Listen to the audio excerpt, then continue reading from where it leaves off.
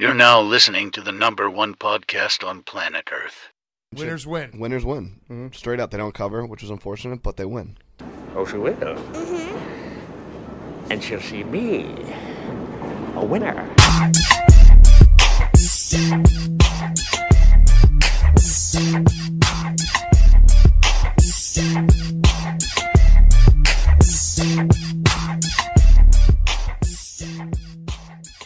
All right. You've come back. We are going into football season now, folks. It's getting real. It's getting serious. Camp starts today. Brian Kelly had his first official press conference, which a little rundown of the episode. You and I, the listener, are going to go over the press conference real quick. And then we're going to have Jay come on after that, and we're going to do our normal breakdown episode and continue on with our season. But for now, we got to talk about this press conference, bro. You are seeing, if you watch today, a head coach that is oozing confidence.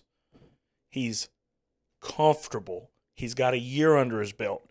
He knows what to do now. He's been through different situations that's led him to this. Now, the team, he said this in the press conference, and it made so much sense, and it's so much to think about that Florida State game last year. Last year at this time, he was teaching his team how to practice. He was teaching his team what he expected from practice. Now, baby, we're just practicing right now. There's no more learning curve. The guys that are here, most of our best players, including some transfers we got coming in, were here last year. They know the expectation. We're progressing now. Last year, we were trying to figure out how to dance together. And now, we hitting them with that Cupid shuffle, baby. I mean, Brian Kelly today just bled confidence. And I'm gonna play some clips for me because there are 4 major standouts. First of all, big news before we get into the oozing of confidence. Coach Lindsey, the defensive line coach, is having some medical issues. So we had to do a little swapping up on the coaches. I'm going to let Brian Kelly talk about it. Here's Coach BK. He is obviously, I'll stand by the statement that we released, and we'll stick with that. But we had to make some changes for hopefully just the immediate here. And that is that John Jancic, who was our special teams and outside linebacker coach, will move to the defensive line position.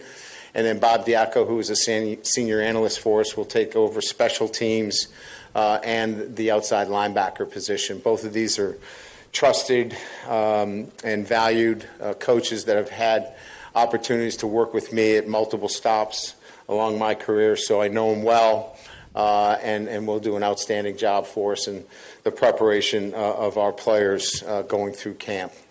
So before you hit me with the, oh man, we had to plug in an analyst, and nobody's coaching coaching out of position now, and this isn't Sulphur JV. He slid in John Jancic, who he got rid of his homeboy. His closest friend on the team was Brian Polian last year, and he kicked him off. I mean, he politely made him quit because he knows this is Brian Kelly's last stop. I heard him say it the other day. This is his on a show, obviously, or a YouTube channel. He said, "This is my last stop. This is my last job." And there ain't no friends in this game. When we talking $10 million a year, and the football team brings in $80 million a year and pays for the other sports, there ain't no friends in this game. He went out and got John Jancic, who's got experience with him. He joined our staff last year as a defensive analyst after being on the staff of the 2021 Georgia team who won the Natty. They've got experience with each other. He coached at Grand Valley State with him. He coached at Central Michigan with him. And this ain't no analyst who's going to be an on-field coach who's moving into the defensive line position. He's got stops at Georgia, Tennessee, Kentucky, Cincinnati, where he was a defensive coordinator in Cincinnati in 2010 to 2012 when they had back-to-back 10-win seasons. I mean, this is a dude that we're sliding in right here who's already our special teams coach, but hopefully it doesn't, Coach Lindsey, we're thinking about him. But all I'm getting at is we're not sliding in someone who can't do the job. These are dudes with real experiences. There ain't no friends in this game. And we're getting a dude on defensive line slid in. He also mentioned Bob Diaco. Bob Diaco has been a running backs coach, a linebacker coach, an offensive line coach, a linebacker coach, defensive coordinator. He's been all over the place. He's an analyst now, but sliding into special teams. Bob Diaco's been at Central Michigan with Coach Kelly. He's been at Cincinnati. He's been at Notre Dame. I mean, this is a dude. This is great news that our staff is so deep to where we can, when something like this happens, that we're not in bad shape. Like I said, he mentioned that it may not be too long we have to do this. We're hoping that Coach Lindsey's okay, but fear not. We don't have a grass-eating horn dog on our team anymore leading the way. We have a true leader who has stacked his coaching staff and his analyst group and has stacked his team to prepare for moments like this. But easily, my favorite part of the press conference today, and me and Jay have hit on this several times, we are LSU. We want someone in the back. We want somebody to return kicks and punts that are a threat. Last year, Besh shit the bed, couldn't do it. At the very beginning of the season, Middle League Neighbors shit the bed, couldn't do it. So they put in Mr. Clayton, and he was sure-handed. He was the consistency we need to not give away close games, and we respect that. But this is LSU, baby. We want a threat. We want Tre'Davious White back there. We want Patrick Peterson back there. We want Trenton Holiday back there. We got the freaks. Let them eat. So what did Coach Kelly do? Our boy? He went and got Aaron Anderson, who's a 5-star prospect from Alabama, who probably is the highest rated wide receiver we have on the team. I know we got a couple more. Shelton Sampson is a 5-star kid, but I'm pretty sure Aaron Anderson was recruited higher than him. Let him tell you about Aaron Anderson, and this should get you fired up because this dude is going to make a difference on our team this year. Yeah, I mean, we didn't do a lot with him. It was mostly, running him out of the slot receiver. I think there's going to be a lot more to see from him, as we continue to build the offense. I think you'll see him involved in touching the ball in other areas as well, from the backfield. I think you'll see him in the special teams game. So today was the first glimpse. Obviously, he's got speed, explosiveness. He's kind of what we thought he would be. Our strength coaches really liked his work ethic, very strong in the weight room. So I would say that I think we've just scratched the surface in terms of what we can do with him. I mean, sweet Jesus. He said a lot without saying a lot right there. They talking about this guy in the slot. They talking about this guy in the backfield. They're going to be putting him in motion. We're going to be running some end around with him. They talking about him on special teams. You know what that means. Returning kicks, returning punts, whatever it may be. Let the 5-star freak from Edna Carr eat, Coach. That's what I want to hear. You saw Coach do such a good job last year of plugging holes in the dam. Boom, the dam's leaking. I ain't got nobody to catch. Let me put some consistency there. Boom, the dam's leaking. Mason Smith, the best player on our team possibly, got hurt. We're going to plug it in right here with Mr. Makai Wingo because I went and got him out the portal because I knew we were weak on the D-line in depth. Who ended up being an All-American? But the news of Aaron Anderson returning punts or kicks and is just music to my ears. Swap the field for us, baby. We ain't got to be pinned deep all the time. Turn the field around for us, young man. Man, that was some good news. Also, I got to give a shout out to my co-host Jay. He been mentioning about this kid from Iowa that went to McNeese and ended up going to Marshall, Mr. Sam, and I ain't been hearing nothing about this kid. Other than this sumbitch graduated about the same time as me. This is his 6th year playing college football, and Coach Kelly lumped him in today with our 2 best safeties on our team. Coach was asked about having defensive backs that were versatile and how that'll help. because you got guys who can play cornerback, guys who can play safety, who can swap around, and because we got some versatile players. And he just listen to what he said right here, a little nugget of how he slid in the former McNeese Cowboy into this conversation. Yeah, good question. I think the versatility allows us to play, our three safety look. That three safety look for us allows us to rotate, different guys down into the box depending on what their skill set is and still give us the kind of, coverage, from top down. That's not a luxury that a lot of teams have. And I think we didn't have that last year. But with, Sam's and certainly, Major Burns healthy and Brooks, it certainly gives us now a lot more versatility with three really good safeties, three SEC caliber players that give us great flexibility. Three SEC caliber players that give us flexibility. Look, this is Major Burns' third or fourth year playing. This is Greg Brooks' fifth year playing. You know what you got with them. Those guys are going to be solid. But he sprinkled Sam in there. I mean, Iowa, Louisiana, stand up. I mean, play the Cajun music. Turn me up, Iowa Rabbit Festival. I didn't know this kid was coming like that. And we talking about SEC caliber players. We talking about Andre Sam. Hey, I'm here for it, bro. Props to Jay. Good call. But that's the only kind of info you can get when you come to Winners Win. Last but not least, and there was more, but these were the 4 big points I wanted to hit on. If you listen to this show, you know that I'm not a big fan of John Emery. Sure, he's made a couple plays on the edge last year, catching the ball at the backfield. We know it can be explosive. As of now, he hasn't done anything to me to prove that he is nothing right now but the best that never was. This kid is as highly recruited as a kid could be.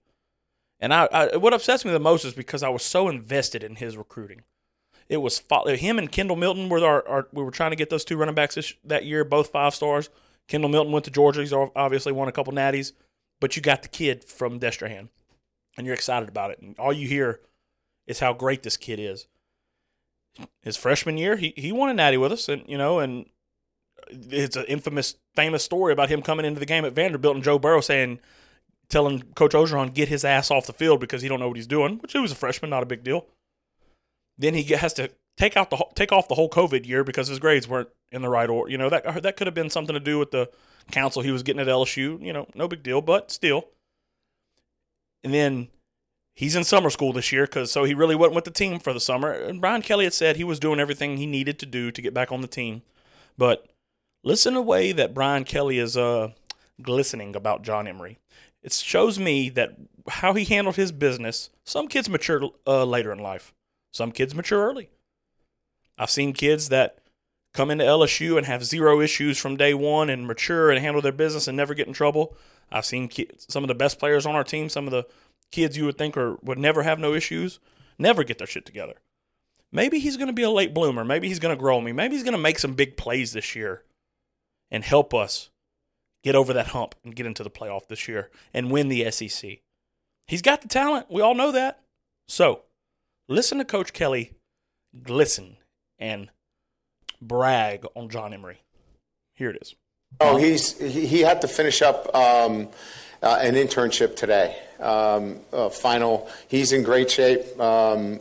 Thanks for asking the question. He has done everything. He has been fabulous to work with. We're proud of his accomplishments, and he'll be with us tomorrow. But he had to get an internship finished up today, finish that paperwork, get that turned into the registrar's office. And instead of rushing out here, with his shoes untied and kind of running on the field, we just said, take care of it. You've gone this far and worked this hard. Get that taken care of, and that's what he's doing today. Hey. If he's going to be the guy, because you got all of the depth in the world at running back. We don't need him to be the guy, but we want him to be the 5-star kid he was always supposed to be. And until then, I'm going to be a little rough on him here. And it is what it is. But good news, John Emery's going to join the list of, Coach Kelly jokingly said, the mile-long list we have of running backs. And they had to do mirror drills today because there's so many kids they needing to get reps. and we've been over that, and we'll talk about that more as the season goes. But as these press conferences come, I love doing these. I'm going to clip them up for y'all. We're going to go over them. Now, let's get into the episode with me and Jay, finishing our season breakdowns. All right, we got Jay in here. Jay Bird, I've went over the presser, but me and you have to talk fall camp. How are you feeling about fall camp right now? I feel good. A lot better this year than was going into last year's. This year, I think a lot more certainty this year. I think, there's a lot more depth and positions of need. Today was the first practice of fall camp. Yesterday, all the players come in, and today's Thursday. If you listen to the episode tomorrow, if you upload it, it'll be Friday. So yesterday, Wednesday, they went in and tried on their cleats, and they got fitted for the pads, and that's always exciting. They posted little clips online. That's always exciting. Because football's here. It's right around the corner, man. It's time, man. I mean, we're 30 days, I believe, until kickoff, and man, it's seeing the boys at camp. I mean, it really gets the juices flowing, right? Oh yeah. All right. Is there anything, Jay? I've already went over the presser. Is there anything that stood out to you today that you heard? Yeah, just that. Not to say we didn't know this already. I mean, we kind of had an idea, but we all thought that the running back room was one of the deepest rooms on the team, and Kelly said that this was the deepest running back room that he's ever coached. I mean, it's got to be, right? I mean, you'd think so. Just a lot of people are giving this running back room the best running back room in the SEC, but it was the most deep, probably so. That's fucking wild. Even Bradford coming back again. It's crazy, man. Yeah. Did you see that he talked about Aaron Anderson doing some work out of the backfield? It's like I think he'll do some like jet sweeps and stuff. I don't think he's gonna running back. I think he'll do like some jet sweeps, like they're gonna put him like Malik did. They're gonna bring him around the end. They're gonna put him in motion, hand you off the ball. A little bit of screens. 2019 towards the end of the season. If you really remember, we started doing that with Jamar a lot at the end of the year, 2019. Yeah, end arounds, reverses, bubble screens. That boy must be dangerous with the ball, Jay. Yeah, like we said that on a previous podcast. If you listened, that he was a dynamic guy coming out of high school. He ran a 10.600. He's not very big. That's his only knock, but he's just explosive and fast. So hopefully he's as good as advertised. All right, love to hear it. Jay, I got a couple questions for you about camp, and let's get right into it. Jay, what position group battle are you most excited to watch? I'm just excited to watch. I guess it would be defensive backs, man, because we're not safeties, because I think safeties are kind of sure up. But I think cornerbacks and nickelback. I just want to see who comes out on top for those position groups. We got an idea. It could be the kid from Southeastern, is Alexander. It could be Deuce Chestnut. It could be Denver Harris. It could be Andre Sam. Just we don't know exactly who it's going to. It could be the kid from Ohio State. Mr. J.K. It could be. Johnson. I've been hearing a lot about Laterrence Welch. Had a great spring game. I heard he's really looking good. So I'm just really anxious to see who emerges from that group. Who's going to start day one? And that necessarily means start day one. That they'll be your mid year and starters for the rest of the year. Because we all know last year Colby Richardson from McNeese started first 3 or 4 games, but then he couldn't find his way back on the field after Mekhi Garner got in there and kind of really showed that he was the man. But I just want to see who's going to be your day one starters. Jay, you know what I found out about Zai Alexander? I knew that he was a 2-time FCS All-American. I had no idea, Jay, that he was the Southland Conference Defensive Player of the Year 2 years in a row, and that's his freshman and sophomore year.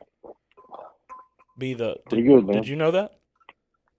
No, I didn't know that. The Conference Defensive Player of the Year, his freshman year and sophomore year. He had a pick in like 6 games straight in Southeastern. I mean, this dude seems like he's primed for the big leagues, and it means nothing because we saw out at camp today, for the people who went out to camp today and watched the first practice, there was a bunch of people you kind of fill in that'll be starters, and they were taking first string reps. But like Makai Wingo, he took second string reps. Nobody expects him to be second string. Everyone expects him and Mason to be in the middle, and he's All-American. But the rest of everybody, it kind of lined up to where it felt like it could be possible. You had Greg Brooks and Major Burns taking first string safety stuff. You had Harold Perkins and Omar Spates taking first string linebacker stuff. You had the kid from Texas, his name I cannot ever say his name. You had Ovi Ogafu. We had Ovi. You had Ovi on the end. You had Savion Jones on the end. You had Mason Smith in the middle with Tank Guillory. It was you had Deuce Chestnut and Zai Alexander starting cornerbacks on just the first team reps for this camp. But yeah, it's saying something without saying something. Well, that's just day one, man. They're just trying to get a feel for everybody. 100%. But a lot of those guys were stepping up and wanting to take first string stuff. And, you know, it's just a line. But there's a bunch of people that I just named that were taking first string that we expect to start is what I'm getting at. Yeah. All right, Jay, next question for you. What player are you secretly pulling for to get some playing time this year and make an impact? There's got to be somebody that deep down you're like, man, I wish this dude would just take that step, or, man, I hope this young guy gets playing time. I really like him. Who's the guy for you, Jay? Well, it's got to be Andre Sam, man, from Highway, from right here in the Lake Charles area. It's got to be him, man. It's just we always talked about it. We love to see these Lake Charles area boys shine, you know, whether it be baseball, basketball, or football. You love to root for the hometown kids, so hopefully he can get in. And hometown kid? This motherfucker's 27. Wow. Yeah, no, I feel you 100%. And before you came on, I got the clipping of Brian Kelly saying his name with just telltale sign, saying his name with Major Burns and Greg Brooks, and saying he feels like he has 3 SEC caliber safeties, and he didn't mention Sage Ryan, Jay. Yeah, I know. Okay, I'm just that's a telltale sign of what's to come. And Sage would be the other one I'm rooting for then. Yeah, there you go.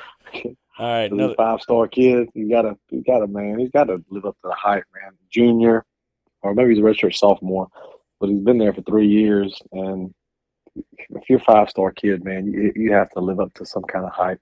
I mean, you have to. We're pulling for him and Emory, 2 5-stars. We hope actually come true this year.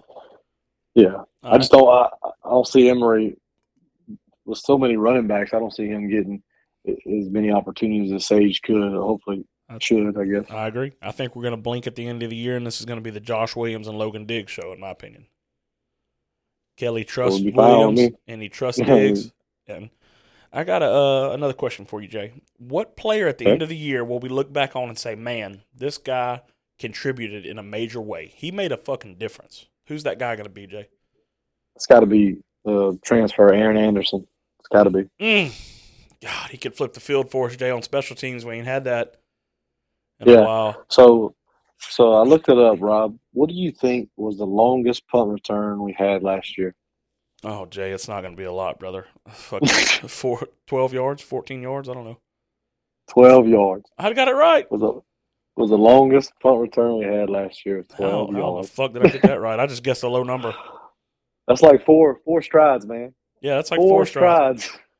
Man, if a dude we couldn't even go fast 4 strides. I can't wait, Jay. I'm so fired up about Aaron Anderson, and seeing Coach Gleam about him today, bro, that gets me fired up. I said I was at my dad's house, and we watched before the season starts, right around Labor Day weekend or before, they always have ESPN has the high school showcase where they film all kind of high school games like all week, like Wednesday, Thursday, Friday, Saturday, almost like opening weekend of college football, but it's high school. And I remember Ed Nakar was playing, I don't think it was Warren Easton, but it was another school, the New Orleans area, and he was on there, and he ran like a kick return and a punt return back in the same, and took an end around to the house. He had like 3 touchdowns that game, and that's before he knew he was going to Alabama. I thought he was going to LSU, Alabama, and we was all excited about him coming, or had a chance of him coming, and he went to Alabama, and then we didn't give 2 shits about him, and now he's back. So we welcome him back in with open arms. Baby. Yeah, we love him. He's our guy now, and he was hurt. He was hurt at Alabama a lot last year, right? Yeah, he was hurt. Never got to really see him then. No. All right, Jay. And they said he's been working in the slot too, like I said. So so if he can do slot, then BK said expect him in the slot, expect him in the backfield, which we've already talked about what we think it's going to be. Not be taking handoffs, but get some in the game planning for end around stuff and and then expect him on special teams. I mean, this dude's going to be a contributor, bro. I hope so. All right, Jay, I got another one for you. Which newcomer, transfer, and recruit do you think will make the biggest impact?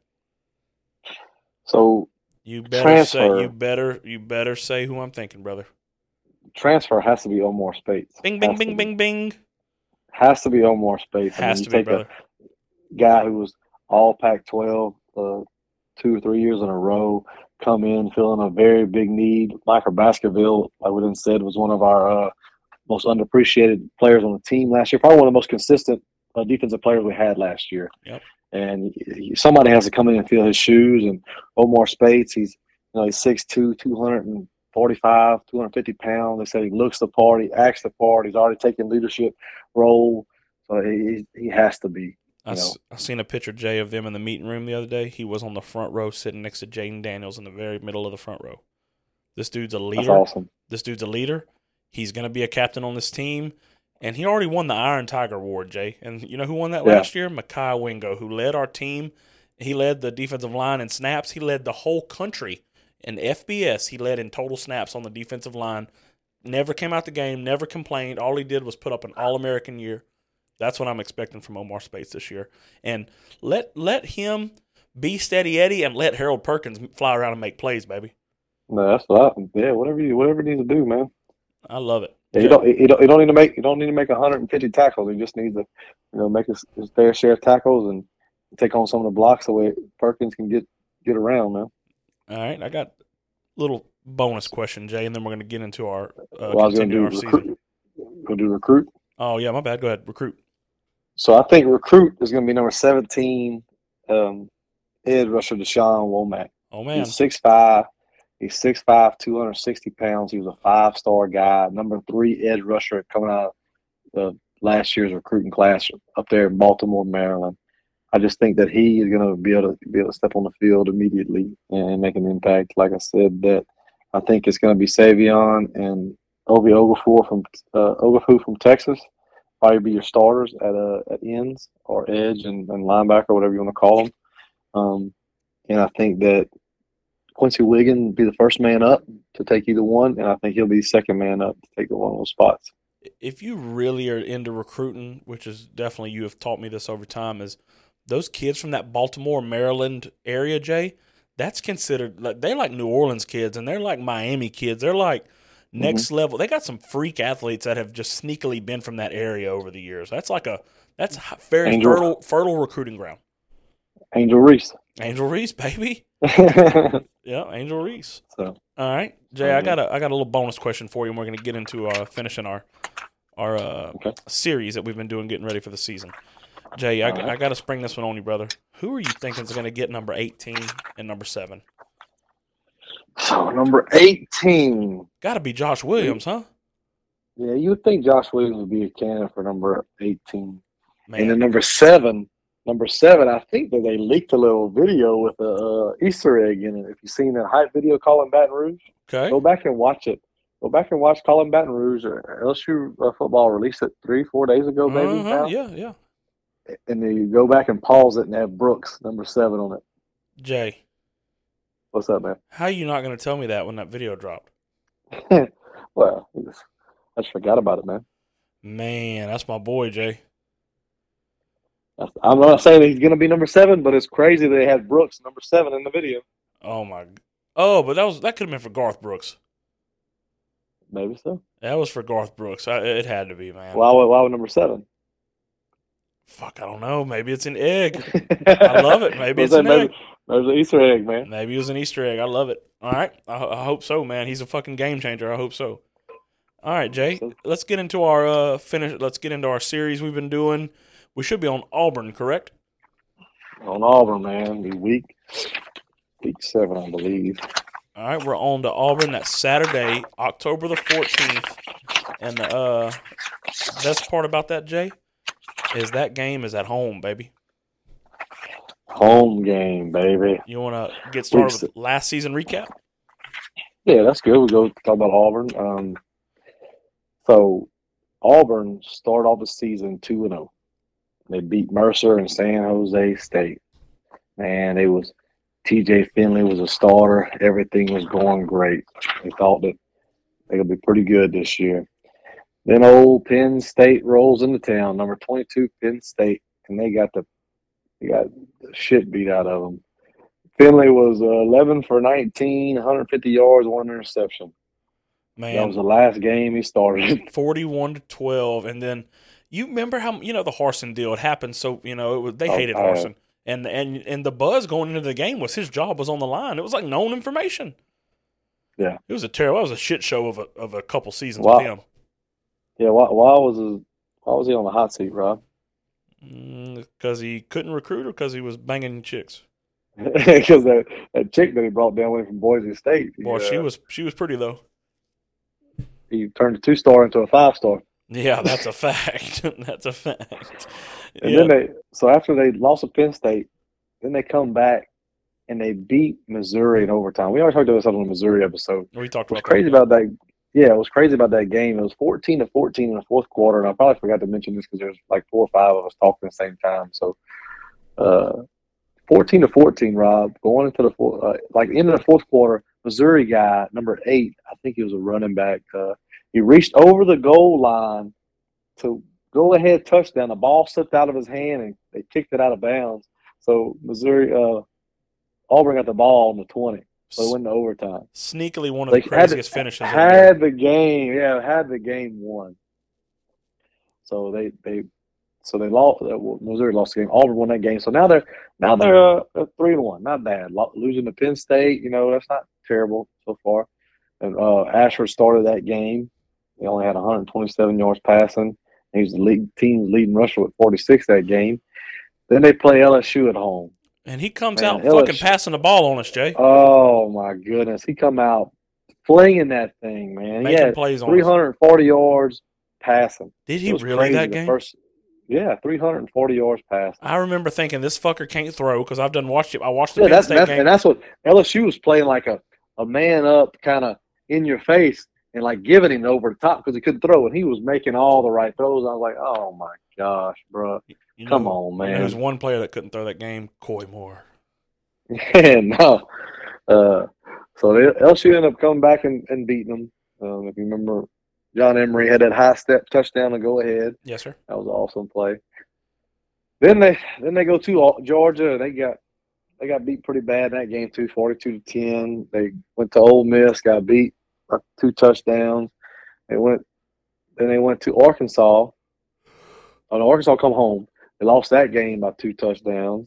Then they lost at Mississippi State in overtime. Jesus. So they strung out 5 in a row. And the Missouri game should have been a loss. Yeah, so they should have lost 7 games in a row. That's it. And then they fired Harsin. And then they fired Harsin.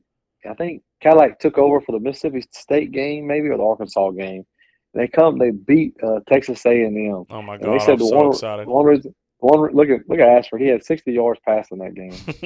That's terrible.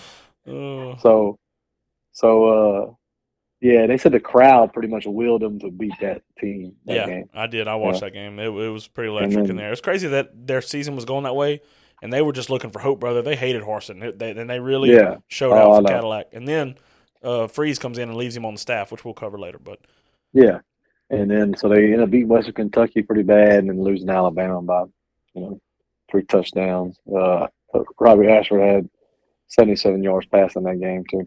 So I'm on this kick lately of listening to Greg McElroy and Cole Kubelik, and everyone knows Cole Kubelik went to Auburn, and he's saying the kid that they got from Michigan State is going to start this year. So Hugh Freeze mentioned him. Hugh Freeze, okay, you got something on him? Yeah, we'll get in that one. Go to transfer. All right. Next topic, Jay. Do you want to get into coaches? Yeah, we'll go to coaches. So they hired Freeze in the offseason. We said that Freeze is one of the 4 biggest hires of the offseason.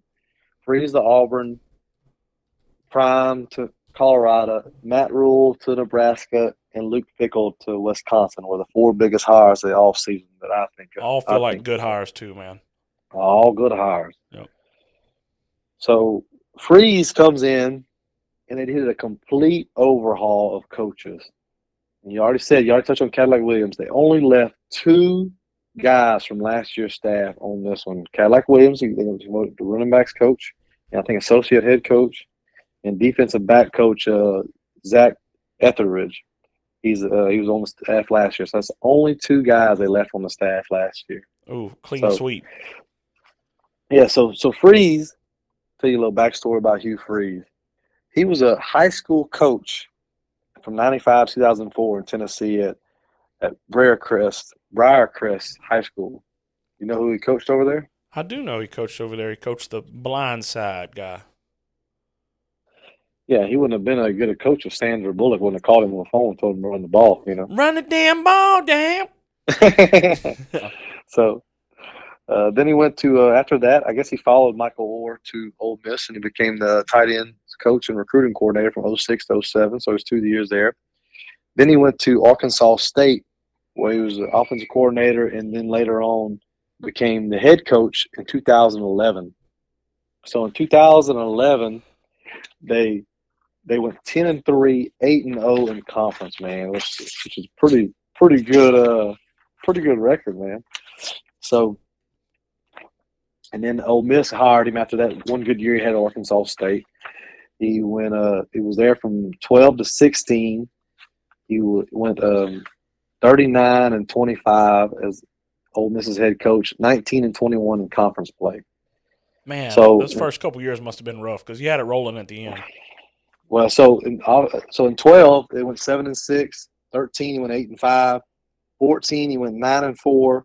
They lost the Peach Bowl to TCU 42-3 that year, Oof. 2014. Then in 15, so 14 and 15 had two really good years, best 2 years he had. Okay. So 14 he went 9-4. But he beat Bama, right? In the season, 9-4, and they went 5-3 in conference in 2014. 2015, they went 10-3 overall and 6-2 in conference. Beat Oklahoma State in the Sugar Bowl 48-20. Yep. And so in 2015, that was only Ole Miss's second 10-win season since 1972. That's a fucking hell of a stat. And they only have 3 10-win seasons since 1972. 2003 with Eli, 2015 with Hugh and Chad Kelly, Swag and Kelly. and 2021 with Kiffin and Corral. Wow. So that's a hell of a stat, man. I did not know that. Yeah. I mean, I think they have like 8 or 9 total, but since 1972, which I think they call it like the Vault era, Vault Hemingway Stadium, or whatever, the Vault era. They only had 3 10-win seasons since 1972. Yikes. So that was a good year, man. So the next year they went 5-7, 6-2 in conference play, and that's when they run him off because they had all the allegations of, I think they had 21 players they got like caught up in recruiting violations. 4 of them were with Houston Nutt, and 17 of them were with Hugh Freeze. And the poor old his old offensive line coach stepped in. His name was Luke something. Matt Luke. And you talking about Matt Luke? 2 first names? Singer. Yeah, Matt Luke, 2 first names. And boy, he come in there and took the brunt of it. All the violations they had and scholarship cuts they had. Yeah. I don't think he went to Ole Miss, man. So after they run him off, he went to Liberty, where he coached there for 2019 and 2022. And he was 34-16. He had a pretty good year at Liberty. He went 10-1 during the COVID year, and they beat Coastal Carolina at the end of the year. Coastal Carolina was number 12 in the country, if you remember that. I think undefeated. Jay, that's got to be the year that he done one of your favorite things when he laid. In the hospital, that's one of my favorite things. Laid in the hospital bed in Lafayette, Louisiana. That's awesome, man. I like that. Yeah, that was them good Sunbelt Billy teams too. He beat, boy. Oh, I know it was. That was good, man. He coached his ass off. Oh yeah. In that bed, Jay, he coached his ass off in that bed. That's what I'm saying. I like the. Isn't that WWE funny meme. that he's laying up and calling plays in that bed? Yeah, WWE meme where he's coming down the ramp. Oh my God! Good God Almighty, JR! Good God, JR! He was in the hospital bed. That's good. Hell in the cell. Where's Daddy at when we need him? I know. But that's pretty much all I got on the coaches, man. Just Hugh Freeze, just pretty much a total overhaul of all the coaches and bringing his own staff. He brought some guys from Liberty with him. He brought some guys that was at Ole Miss with him, I believe. Just brought all our coaches, a big fraternity. Brought Philip Montgomery from Tulsa. He was a head coach at Tulsa, and Tulsa the last couple of years had a really good offense. And I watched Hugh Freeze on SEC Media Day say at one. I kind of used to make fun of Hugh Freeze because he was a Bible thumper, but he sounded real humble when he said this. It sounds like an asshole thing to say, but he really was humble when he said it. And to be honest, it's kind of true. He said, and I quote, "At one point in time, I think I was considered to be one of the best play callers in the nation." And he's like, "I have seen that is not the case anymore." And that just shows you that football never stops progressing. You know what I mean? So He did bring in Philip Montgomery, and Philip Montgomery, as much as we see Hugh Freeze as this offensive guru, he has straight up said, I'm not I need to be more in a CEO role, and I'm letting Philip Montgomery call all the plays. And from people who know way more about football than me, they think that Philip Montgomery's a motherfucker, and that's probably a really good hire. So I'm interested to see how that works. We'll see. All right, Jay, you want to get into key players lost? All right. So last year they had 10 starters from last year lost. 10 total starters, 7 on offense, 3 on defense. And on defense, all 3 went to the NFL. So on offense, we'll get into it. Tank Bigsby, which I thought on record that he was going to be the best running back going into the SEC last year. I think we all said that. Yep, me too. Yeah, and I think he still would have been or could have been if the play calling wasn't so terrible at Auburn. I think he would have been. Yep. They wouldn't even give him the ball sometimes. He's like wasted back there. Yep. And I think until Cadillac became the head coach, they just fed him the ball like 30-something times after Cadillac became the head coach. Yeah. Interim. So Tank Bigsby last year, he had 180 carries, 970 yards, 10 touchdowns. He was 5th in SEC in yards. He went to the NFL. So wide receiver Shedrick Jackson, he had 8 starts. He played in all the games. Not a real big production guy because they only threw for like a total between Finley and Robert Ashford combined 2,000 yards. So you're not going to get a whole lot of production out of your receivers and stuff. That's right. So if you get 2,000 yards only passing, then you're just not going to get a whole lot. So Cedric Jackson, he graduated. He had 16 catches, 215 yards. And then a tight end who started every game. He had 20 catches, 210 yards, and 1 touchdown. He graduated also. So in your offensive line, which 4 out of 5 of their starting offensive line are gone. 1 of them transferred, 3 of them graduated. So their offensive line was kind of like LSU's in the beginning. Last year, they didn't really know which was the best 5. So you're not going to see a whole lot of starts from everyone. They started here and there all frequently, but I pieced together the ones that started the most games or the most consistent. So that's what I say. So they're only returning 1 guy who's a guard, Cam Stutes. He'll be a senior this year. He had 6 starts last year. Other than that, pretty much the key players lost. So on defense, their best 3 pass rushers who accounted for 15 out of 26 sacks last year. So it's about 60% of their sacks are gone, including the linebacker Owen Popo or something. Okay. He led the team in tackles. So all 3 of those got drafted. All 3 of those guys got drafted. So that's pretty much the starters and the key players lost. All right. Who they got returning, Jay? So returning, they got quarterback Robbie Ashford. He'll be a redshirt sophomore. He accounted for 2,300 total yards and 14 touchdowns. He passed for 1,600, 49% completion, 7 touchdowns, 7 interceptions. He also ran for 710 yards, which was second on the team, and had 7 touchdowns. Was also tied for second. So he's coming back. A wide receiver, his name is Javarius Johnson. He led the team in touchdowns and yards. 26 catches, 495 yards, 3 touchdowns. So he's coming back. Wide receiver who you know very well, Coy Moore, he was second on the team in yards, which he had 20 catches for 315 yards and 1 touchdown. Second on the team in interceptions behind Robbie Ashford. Damn right. And then their only offensive line would be right guard, like I said, Cam Stutes, 6 starts. And then he didn't start, but he played a lot of football. Jarquez Hunter, he'll be a junior. He had 104 carries, 670 yards, and 7 touchdowns. I think he averaged about 6.5 yards a carry, which led the team. So, Jay, you know what happened with him in the offseason, huh? What's that happened? Jarquez Hunter got caught slinging sex tapes on the internet, baby. Hell yeah! Yeah, he that honey badger, baby. Yeah. Apparently he had that 13-inch hitter. You know what I mean? Jank. Yeah, that jank. But what Cole Kubalik said, he may be suspended a couple games in the beginning of the season, but it was a couple months ago, Jay. No one was expecting him to be on the team. Like Jarquez Hunter was suspended indefinitely from the team, but it's trending toward he's going to be there throughout most of the season. So I think he's going to be okay, and I think he's going to be their best player, to be honest. And Uncle Hugh's bringing the prostitutes back, so he'd be all right. Oh yeah, Uncle Hugh got that. Uncle Hugh got that second phone, boy. He got that. Yeah, he got the back page women, baby. Uncle Hugh's got 2 phones, one for the hoes and one for the bros. All right. So, go ahead. On defense, they returned 8 starters.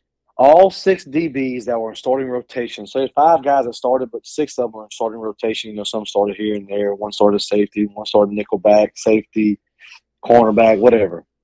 So 6 DBs that were in starting rotation will all be back this year. So that's a big positive for them. They accounted for 250 tackles, 5 interceptions, which is they only had 6 interceptions as a team, so they accounted for 83% of the interceptions. And 28 pass deflections, which is around 70% of the pass deflections last year. So they're getting a lot of back on the defensive back. Okay. So that's pretty much it on defense coming back. I mean, they got 2 other guys coming back. Marcus Harris, who's a defensive tackle. Jason Jones, defensive tackle. They didn't have a whole lot of production because they was kind of nose guard roles, but they've got experience. And they got 2 linebackers coming back. Wesley Steiner and Cam Riley also coming back, and Cam Riley was second on the team in tackles at 64. So they got some some experience coming back on defense. Offense is a different story, but defense they got some experience coming back. Jay, I need you to dive into your specialty right here. I need a recruiting update from you, Jay. So recruiting update. So last year's recruiting class, which would be 2023, Auburn had the 18th class in the country. 22 commits, 8 4-star guys. So you think 18 ranked class would be pretty good, right? Okay. Out of 133 schools, 18 would be pretty good. Okay. They're number 8 in the SEC. Yeah, and this is cleared up for the listeners and me. This was Hughes coming in and trying to save ship, right? This is that class? Yeah. I mean, he got some guys. Like he flipped a couple guys from. So okay, I was making sure this wasn't a Harsin class. This was his. No. I mean, well, it's kind of like Harsin and Hugh, and he come in trying to save. Yeah, that's what I'm saying. So okay. I don't give this to Hugh. I just give this as a class because, like I said, 2022 Brian Kelly, that really wasn't his recruit class. 100%. He tried to save as much as he could, but it's just hard to come in on 18th in the nation, 8th in the SEC. 8th in the SEC. So I'll just highlight some of the guys on the team that they picked up. They picked up the number 9 defensive lineman, Kedrick Falk, big boy, 6'5", 270 pounds from Highland Home, Alabama. He's actually, if you go to ourlads.com, he's the number 2 guy on the depth chart for defensive end. The number 11 running back, Jeremiah Cobb, also from Montgomery, Alabama. So 2 guys from Alabama staying home. Yep. He got picked up him. Number 19 cornerback, Kalen Lee. Or Kayan, I don't know how to say it, from Ellenwood, Georgia. He's the number 2 left cornerback on the team on the depth chart right now. And then number 20 inside offensive lineman, so offensive guard pretty much, Connor Lou. He's also number 2 center on the depth chart. Pretty big boy, 6'3", 280 pounds from Georgia. Number 20 safety, Tyler Scott. He's also from Georgia. He's the number 3 left cornerback on the depth chart. So they expect kind of 4 or 5 of these freshmen to play, coming in. So now the 2024 class, they're also the number 18th class in the country. Also, number 8 in the SEC right now. Jesus. Yeah. And that's with the 2 5-star kids they just flipped, right? Yeah, they got 14 commitments total, 2 5-star guys and 6 4-star guys. So out of 14 commitments, 8 of them are a 5-star or a 4-star. So that's pretty good ratio. The 2 5-stars, one were flipped from Georgia and one was flipped from Bama, and that was all this past week. Yeah, so that's Uncle Hugh working at his best. So one of the 5-stars is the number 3 linebacker in the country, Darius Riddick. He's 6'2", 215 from Clanton, Alabama. The other guy's the number 4 wide receiver in the country, Perry Thompson. He's 6'3", 205 from Foley, Alabama. So both are Alabama kids. That's love to see that because you don't want Saban to get all of them, man. That's right. He needs to chip away at Saban. Helps us. So and then the number 9 quarterback in the country, Walker White. He's 6'3", 215 pounds. He's from Little Rock, Arkansas, and that goes back to what we said on Arkansas. It's hard to recruit to Arkansas, man. Yep. So they went into Arkansas, stole one of the best quarterbacks probably Arkansas has produced in the last 5 or 6 years. I had to guess. And then number 8 linebacker Joseph Phillips. He's 6'2", 250 pounds from Alabama. So that's probably your top 4 guys in the class right now. So that's pretty much it on recruiting. Jay, I'm going through their roster right now, and it still hurts to see Austin Osbury, redshirt freshman from Baton Rouge, Louisiana, safety. I believe he was a 4-star kid. Obviously, if you don't know, as Verge Osbury, it's our associate AD. So he's right-hand man and one level below, Scott Woodward, and his big deal at LSU Athletics. Any sort of decision being made with LSU Athletics, Verge Osbury's in there. And his son, he had 2 sons, correct, Jay? They both went to university. One's a linebacker. One was a linebacker and one was a safety, and Austin Osbury is a freshman. And he ended up being raised at LSU on the campus. His dad has had the job, for a while, and just he walked in the shadows of Tiger Stadium, you know what I mean, and just never had any interest of going to LSU. It just always kind of hurts. Yeah, it sucks, man. Fuck him if he ain't a Tiger, he's Tiger Bait, right? Damn right. All right, Jay. Next, we're going to get into my favorite part, the portal. Give us that portal, Jay. So, the transfer portal for Auburn. Portal. The portal. Yeah, the portal. 21 guys transferred in and 19 guys transferred out. So, they're the number 5 class for 2023. LSU is number 6 this 2023. So, I'll just go over some of the guys who I think will be transferred out first. Okay. Who the biggest losses they have from transferred out. Okay. So they lost a edge rusher, Dylan Brooks. He's 6'5", 250 pounds, a 4-star guy in 2021. He transferred. He's the number 6 edge rusher in the country in 2021. He transferred to Kansas. He never started, but he played in 9 games. So you losing some experience there. Defensive tackle Jeffrey Mumbai, or whatever you want to call him. Uh-huh. He was a 4-star JUCO player in 2021. He's transferring to Purdue. He's 6'5", 275. So he played in 10 games also, but never started. And they have a wide receiver, Capers. He went to Western Kentucky. The center, Keandre Jones, when we talked about transferred earlier, one of the 4 offensive linemen that transferred. He transferred to Florida State. He's 6'4", 340 pounds. He's a number 2 right guard on the depth chart on Florida State right now. And then another one that quarterback TJ Finley transferred to Texas State, baby. And at 2 SEC schools and then ended up going to Texas State. Jay, was he always a little overrated or no? I always thought he was overrated, man. I said that when he was in high school. I watched him play ball at sophomore when he was a junior. He had a big arm, just like he had at LSU, but he just wasn't very accurate. Throwing it over him, throwing it under him. I just wasn't very impressed with him in high school. And he looked good when they went into them 7-on-7 camps and stuff. And I thought, okay, but there's not a lot of pass rush and there's not a lot of big boys hitting you in the mouth. You ain't got to worry about it on 7-on-7. Yeah. But I don't know. He had a big arm, just wasn't very accurate to me. So he's at Texas State now. On Texas State, going to meet Johnny Jones. Oh, shit, I forgot he's a basketball coach. Yeah.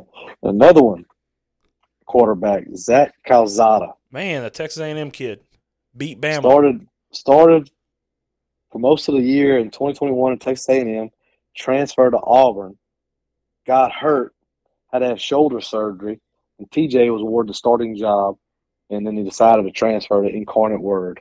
Is that where Zach Calzada's at?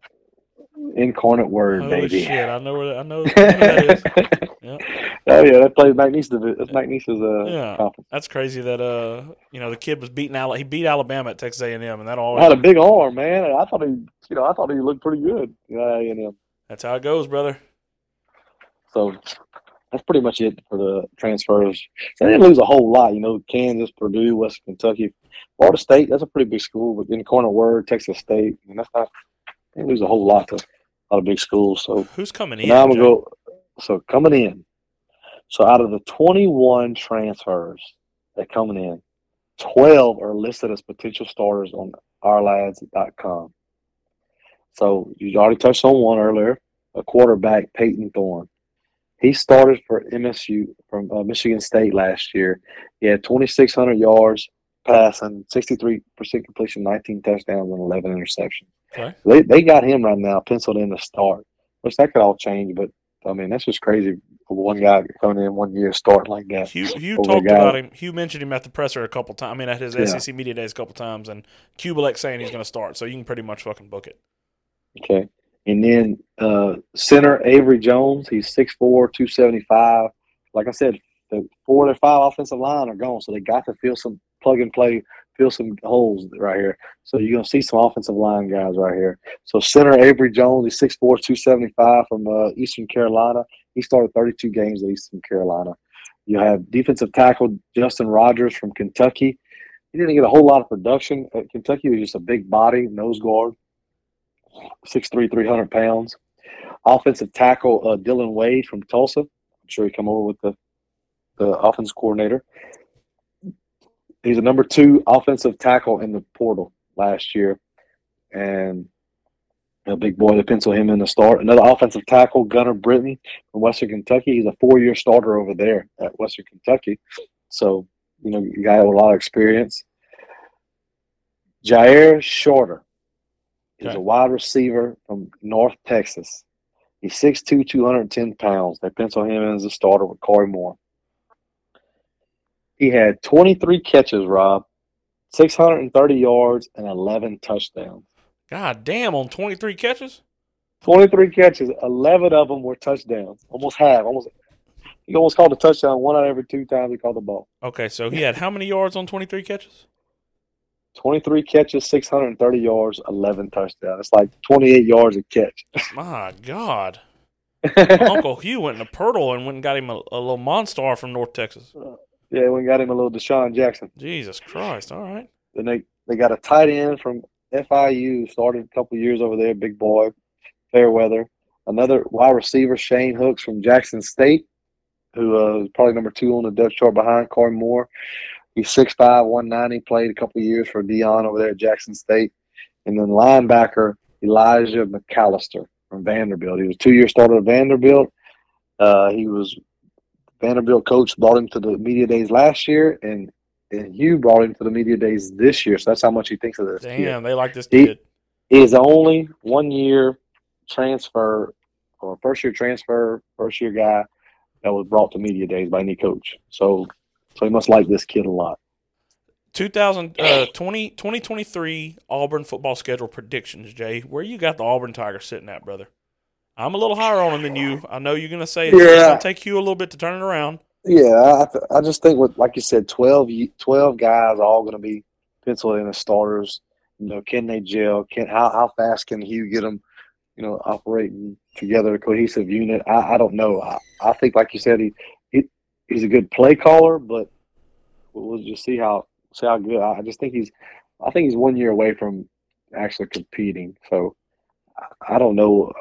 Here's the hardest one to call for me because I don't know how good they're going to be.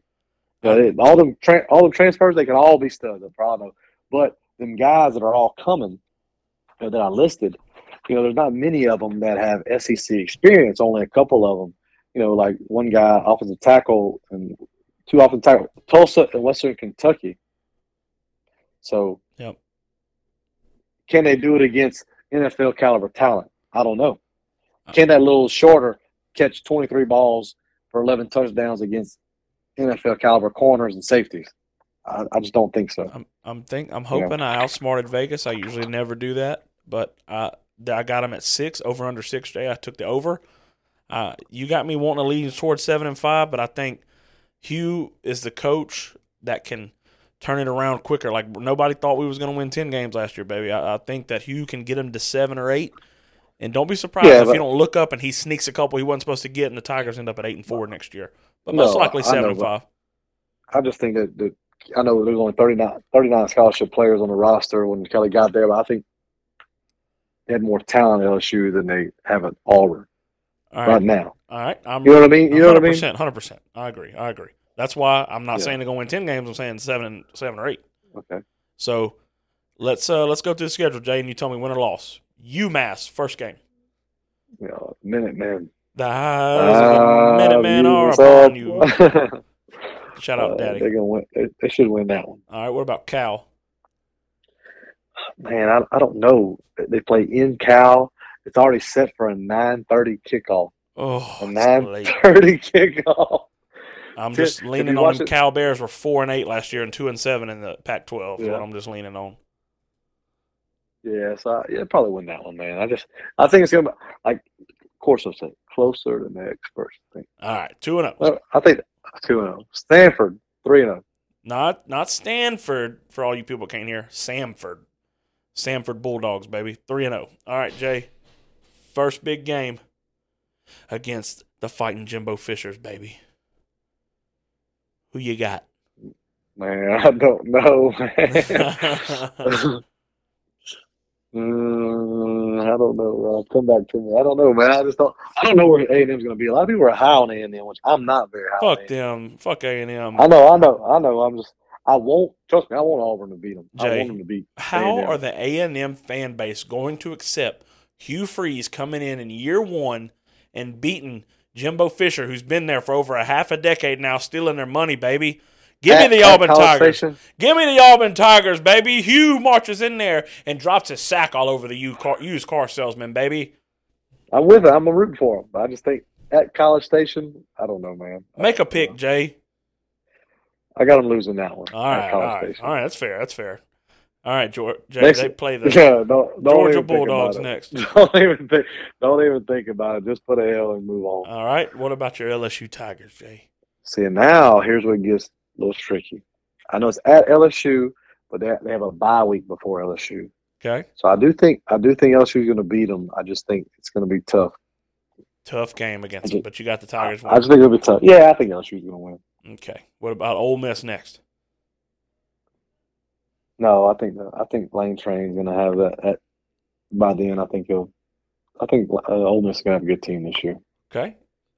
Mississippi State. Nah, I don't think they got nothing, man. I don't think they got anything. All right, you're taking Auburn. Take Auburn. Vanderbilt. W. Arkansas. Loss. New Mexico State. W. Iron Bowl.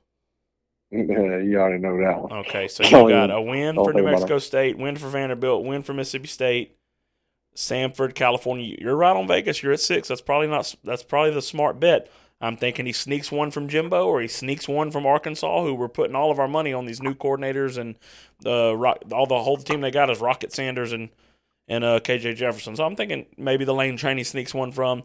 I got a couple chances to sneak that extra win. I agree with you on them 6, and I'm taking a shot that Hugh Freeze is going to sneak me another win. And I think like you said, coaching decisions have won or lost games so many times that Hugh Freeze, he's a gambler. So he's gonna throw that thing down the field. He's gonna take a lot of chances, and they might backfire or they might win the game. I think he's gonna have a little more talent at Auburn on a down Auburn year this year than he had at Liberty last year, and he beat Arkansas. So I'm just thinking I'm just thinking he's gonna sneak one. All right. Where'd that quarterback go? By the way, he went to the Titans, Tennessee Titans. No. I know, but like second round, third round. Yeah, round? I think second round. Second round. It's either the end of the first or the second round. But does he have a quarterback like that this year? I don't know how good that kid from Michigan. mean, I know Robbie Ashford ain't. He ain't that. he's got he the ain't- Thorne kid's got to be good. For my bet to win, I need Thorne to play good. Yeah, he only had 2,500, 2,600 yards passing in the Big Ten, but not no NFL caliber. But now he's got you, the quarterback whisperer, Jay. We watched him turn Bo Wallace into a superstar, baby. And Coy Moore. And going more. All right, this is winners win. Love y'all.